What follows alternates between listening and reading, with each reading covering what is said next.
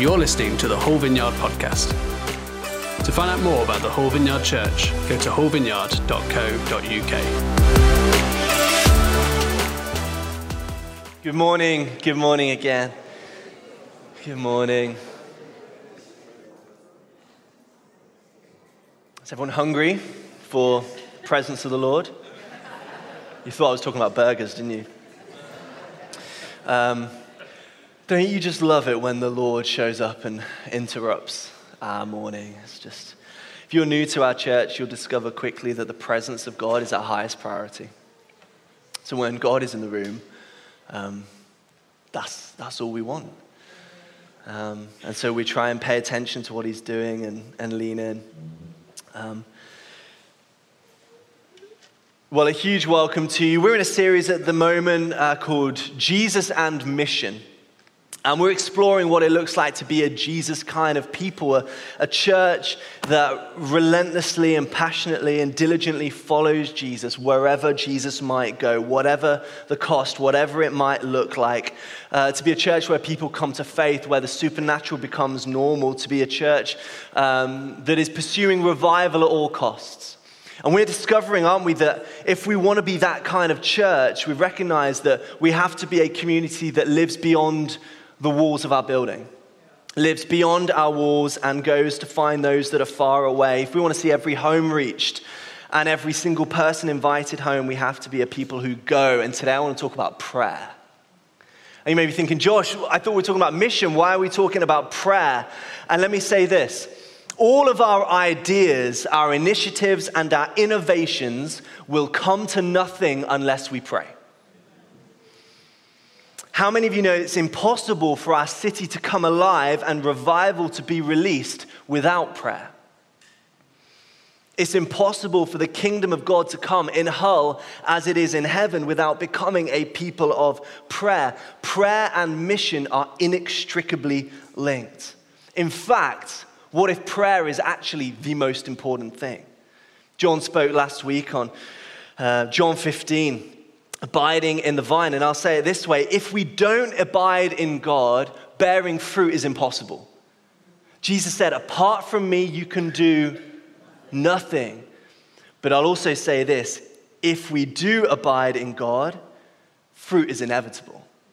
And God is going to move in our time. And we sense as a church God doing some wonderful things, an amazing amount of growth, lots of wonderful things happening, but we sense that there are some breakthroughs that we need that can only come through prayer.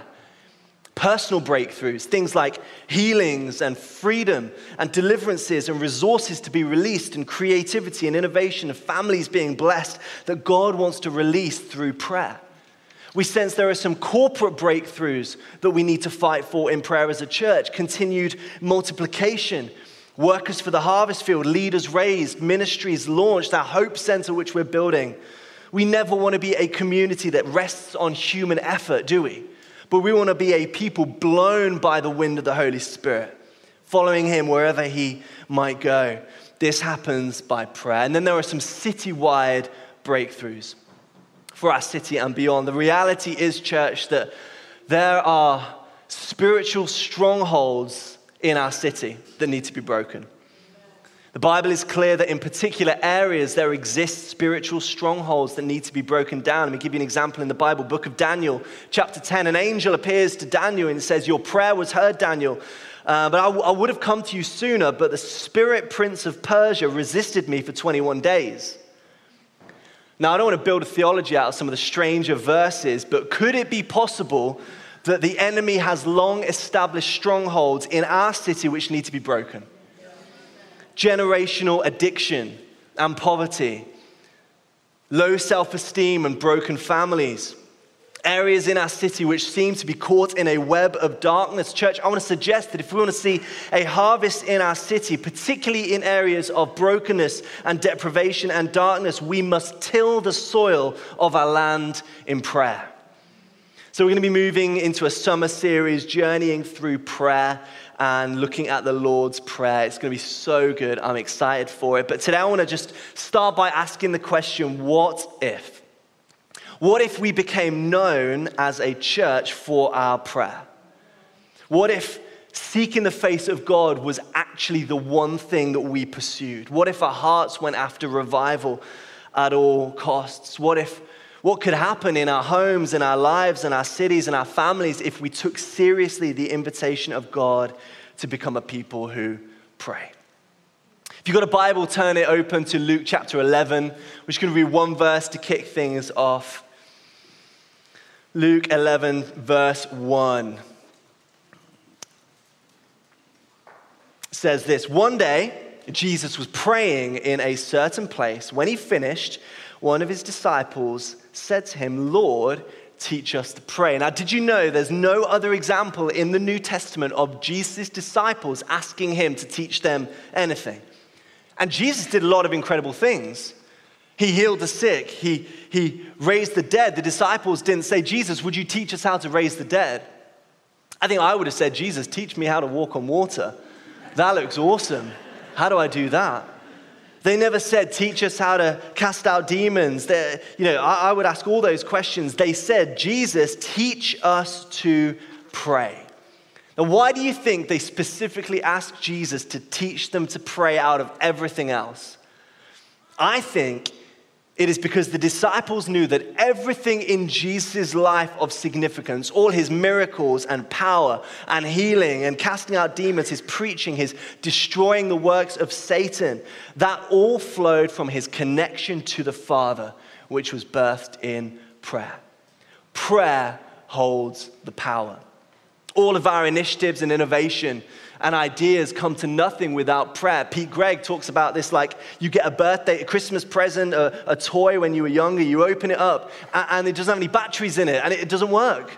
It's like prayer is the batteries, prayer is the power that fuels all of our mission. And we're following Jesus, we're becoming a Jesus people. And I don't know if you know this, but Jesus prayed a lot. You read the Bible? Jesus prayed all the time. Pete Greig, in his brilliant book, How to Pray, writes this: the greatest person who ever lived was preeminently a man of prayer. I'll give you some examples. Before launching out into his public ministry, Jesus prayed and fasted for a month in the wilderness. Before choosing his 12 disciples, he prayed all night. When he discovered his cousin, John the Baptist, had been murdered, he prayed. When he was exhausted after feeding the 5,000, he climbed a mountain to pray. When the pressures and the busyness of ministry surrounded him, he withdrew to pray. He prayed for Peter when Satan asked God to sift him. He prayed when confronted in the Garden of Gethsemane with soul-deep grief and stress. Prayer was woven into the fabric of Jesus' life. He was a man of prayer.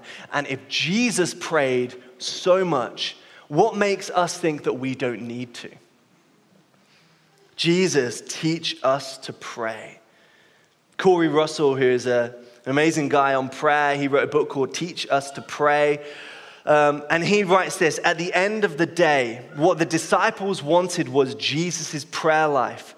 They knew what happened when he closed his eyes and spoke to the Father. They understood that there was a way to pray, and they desperately wanted to be taught it. They had connected the dots and discovered that Jesus' public life of ministry was the direct result of his private life of prayer. So good. Now, hands up if you find prayer the easiest thing in the world. Great. We're all in good company. Prayer is a complicated thing. If we're honest, I don't think any of us will have the prayer life we want or know that we should have. The word prayer itself carries with it some sort of baggage for some people, maybe some guilt, maybe some confusion or frustration. Prayer is probably the one thing in the life of a Christian that we know we should do but struggle to do. Can anyone else relate to that? Or is that just me? Maybe you can't. Maybe you're here and you love prayer and the alarm goes off. You actually wake up before your alarm at 5:45 and you jump out of bed. You're not even tired. You run downstairs. You make a coffee. You fall to your knees. You're weeping and you're praying and it's amazing. If that's you, then can you preach, please? Now, I don't know about you, but pretty much for my entire Christian life, prayer is something that I have been frustrated by. Not prayer itself, but rather the experience that I have that most of the time prayer feels like a battle. Prayer feels like a fight. I'm meant to be connecting with my Creator and waging war on the kingdom of darkness, breaking down spiritual wars, preparing the way for people to come to know Jesus, redistributing resources in prayer. And 5 seconds in, I'm like, I wonder what's happening on the BBC website. I need to check it.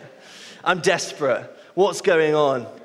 Now, the reality is, in our time and our culture, it's one of the most difficult times in history to pray. Do you know that? Lots of reasons. Let me share a few. Firstly, digital distraction. We have a universe of information and news and social media and fun and messages and constant distraction in our pockets, asking us, begging us, calling us to engage and open. We think these devices are designed to connect us. They're not. They're designed to distract us from connection and addict our attention to a digital space. That's bad news. For some of us, if we're really honest, prayer feels a little boring. For some of us, it carries a religious burden like it's box ticking. For some of us, in our busy, hurried, consumed lives with kids and shift work and whatever it might be, we simply feel like we just don't have time to pray like we should. For some of us, we feel like maybe we need to get everything right in order to pray. Some people, it's like, I just don't even know what to say. I don't know how to pray. Some of us think our motives need to be right before we can pray, or we need to fully understand God before we can come to Him in prayer. Some of us have had prayers that we've prayed desperately not get answered, and then we wonder, well, is God even listening at all? Some of us feel guilt at our lack of prayer. We read the stories throughout church history of heroes of faith waking up at 4 a.m. Anyone read those? 4 a.m, we forget they didn't have electricity, so they went to bed at 8 o'clock in the evening. It's a different thing. We need to chill out a bit. So hopefully I'll break some of those barriers. What is prayer? In a nutshell, really simple, prayer is talking with God. Paul Miller writes this: prayer is simply the medium through which we experience and connect to God. Prayer itself is not the end goal. Intimacy with God, connection to God, relationship with God is the heart of prayer. This is the invitation. It's not to a religious practice. It's to Jesus. It's an invitation to communion with God. It's to experience and encounter His presence. And it's an invitation every day to hear the voice of our Heavenly Father speaking to His kids. It's an invitation to position ourselves in a place where we can receive what God has for us. It's an invitation to find our source and our sustenance in Him. It's an invitation to say no to exhaustion and burnout and anxiety and fear and worry and replace that with a life in prayer. It's an invitation to explore the mysteries of heaven and work out how we can make the supernatural become normal. It's an invitation, as we look outwards to our city, to seeing our broken reality become realigned with God's divine design. And that's prayer. So let me dig a bit deeper, and in the last few minutes of my time, I'd love us to share a few thoughts on prayer from Luke chapter 3, if you have a Bible. It's one of the most significant, pivotal moments in the life of Jesus' baptism. There is something in this passage that I have read hundreds of times and missed about prayer, and I wonder if you will spot it. When all the people were being baptized, Jesus was baptized too. And as he was praying, heaven was opened, and the Holy Spirit descended on him in bodily form like a dove. And a voice came from heaven: "You are my Son, whom I love. With you I am well pleased." This is a moment of revelation, an encounter of affirmation. The Father speaks these words over Jesus: "Jesus, you are my Son. I love you. I am pleased with you." The Holy Spirit falls, descends in bodily form like a dove. We see this beautiful interaction between the Trinity, the Father, Son, and the Holy Spirit. But the thing I missed all these years was that prayer was involved. Do you see that? When all the people were being baptized, Jesus was baptized too. And as he was praying, heaven was opened. As he was praying, nothing in the Bible is unintentional. The author wants us to know that this moment of encounter with God, revelation of who Jesus is, an affirmation of his identity as God's Son, his anointing with the Holy Spirit, that all happens while Jesus is praying. Now, three things happen in that moment, which I believe God wants to release to us as a church through prayer for the sake of our city. Firstly, heaven gets opened. Heaven is opened. As Jesus prays, the veil between heaven and earth is somehow opened and something of heaven invades earth. This is the power of prayer. As we pray, it's an invitation to partner with God to release heaven on earth. Did you know that as sons and daughters, our divine purpose and our mandate as Christians in the physical here on earth, but also in the spiritual, is to partner with God to bring heaven on earth? Did you know that? We do that in the physical by loving people and sharing the gospel and feeding the hungry, but we do that also in the spirit by prayer. We take our seat in the government of God and we fight our battles on our knees. Prayer is walking in the authority that God has given us and bringing hope to everywhere we go. If we want to see more of heaven invade earth and more of heaven manifest on earth, we must increase in prayer. We're going to look at this in a few weeks, but Jesus taught us to pray, "Your kingdom come, your will be done on earth as it is in heaven." Jesus wants us to pray that the ways and the value system and the government and the healthcare system and the creativity of heaven would break into our now. The future would come. Did you know prayer is time travel? It's breaking into the future and bringing some of that into our today. And if we want to see our city changed and transformed, if we want to see spiritual forces dismantled, if we want to prepare the ground for people to come to know Jesus, if we want an open heaven over our city, we must pray. Secondly, the Spirit of God moves when we pray. Did you know every move of God, every revival is birthed in prayer? But most of the time when we hear stories of revival, it's old ladies. You thought about that? It's just old ladies praying, two old ladies praying, and then revival bursts out. They pray for 90 years.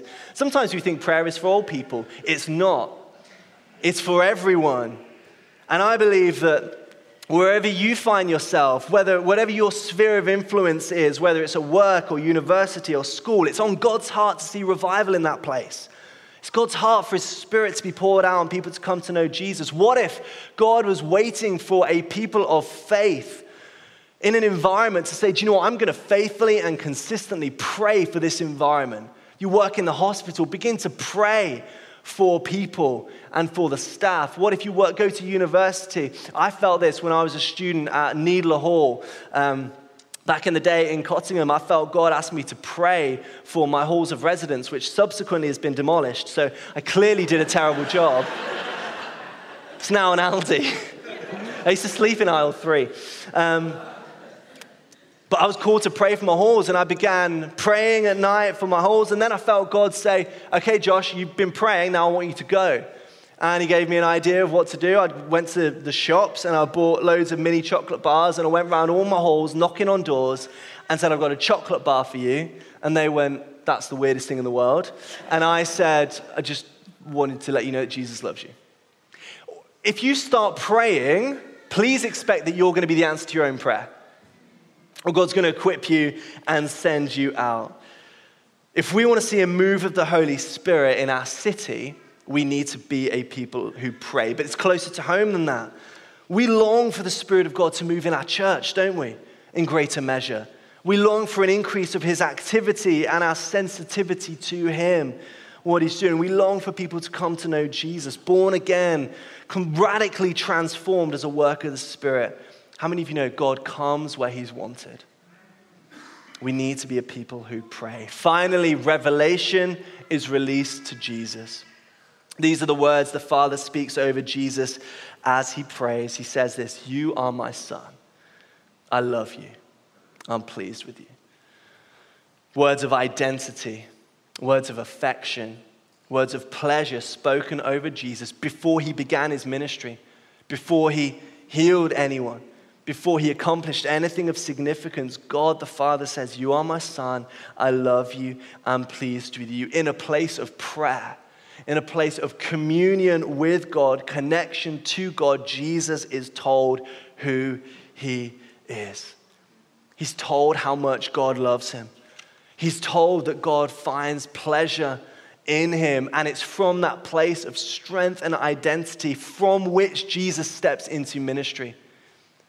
Too many Christians try and do good things for God in order to earn affection from God.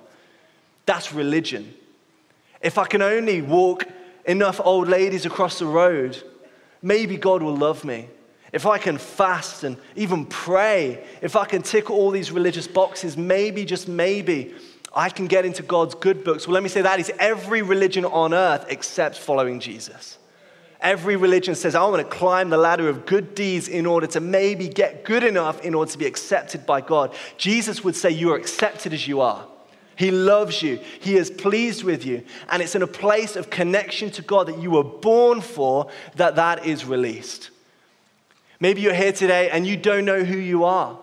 You don't know who you are. Jesus wants to meet you and encounter you and speak words of life over you. Maybe you don't know what you're called to. Jesus wants to bring you to a place of intimacy and connection and release purpose upon your life. If you're in that struggle today, God is inviting you to pray, to receive again his Holy Spirit, to hear words of love and care and affection in a place of prayer. As you draw near to God, guys, he draws near to you. That's a promise. That when you sit down, no matter how you feel, in any moment and say, God, I'm struggling, but I am here. He is right there with you.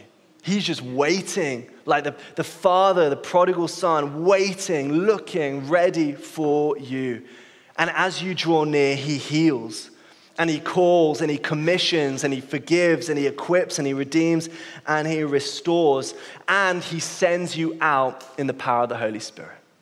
This is the beauty and the power of prayer. So where do we begin? Well, I'd say we begin right now as we're going to pray, but also Monday morning. Tomorrow when rubber hits the road, how many of you are going to feel fired up to pray after today? And then when your alarm goes off tomorrow, it's like, I hate my life. This sucks. We have a prayer gathering every single Monday for us to pray for revival. And we're going to be going big. It's going to be amazing. We're going to just be pressing into God every single Monday night here at church at 7:30. I want to invite you to do that. Since January, I've been hosting a Monday morning prayer meeting, and a few people come up to me and said, "Oh, well done for hosting a morning prayer meeting. You're so holy." And I'm like, I'm not. The only reason I'm hosting it is so that I have to pray, because it's in my house, and I know that I don't trust my flesh not to get out of bed on time, so I make myself do it. So we're going to pray. So that's a great place to start. But also, you just get going. We learn to pray by just simply going for it. Wherever we find ourselves, it doesn't have to be first thing in the morning, but I love this idea that Jesus is the first person we look to in the morning, the first person we talk to in the morning, the first person whose voice we hear in the morning. Don't go on your phone. Turn to Jesus and create some space. Find a space. And just even if it's like, Lord Jesus, I'm struggling, but I need you. Come. That's a great place to start. And as we continue in prayer, I believe that heaven is going to be opened over our city. I believe the Holy Spirit is going to be poured out. And I believe we are going to know our true identity as sons and daughters in order to fulfill the call of God upon our lives. In Jesus' name, amen. Thank you for listening to the Whole Vineyard podcast. We would love to connect with you and welcome you home to church. To find out more, go to wholevineyard.co.uk/connect. And to stay up to date with all that is going on in the life of our church, go to wholevineyard.co.uk/church news and sign up for our weekly mailing. Thanks for listening. We hope to see you soon.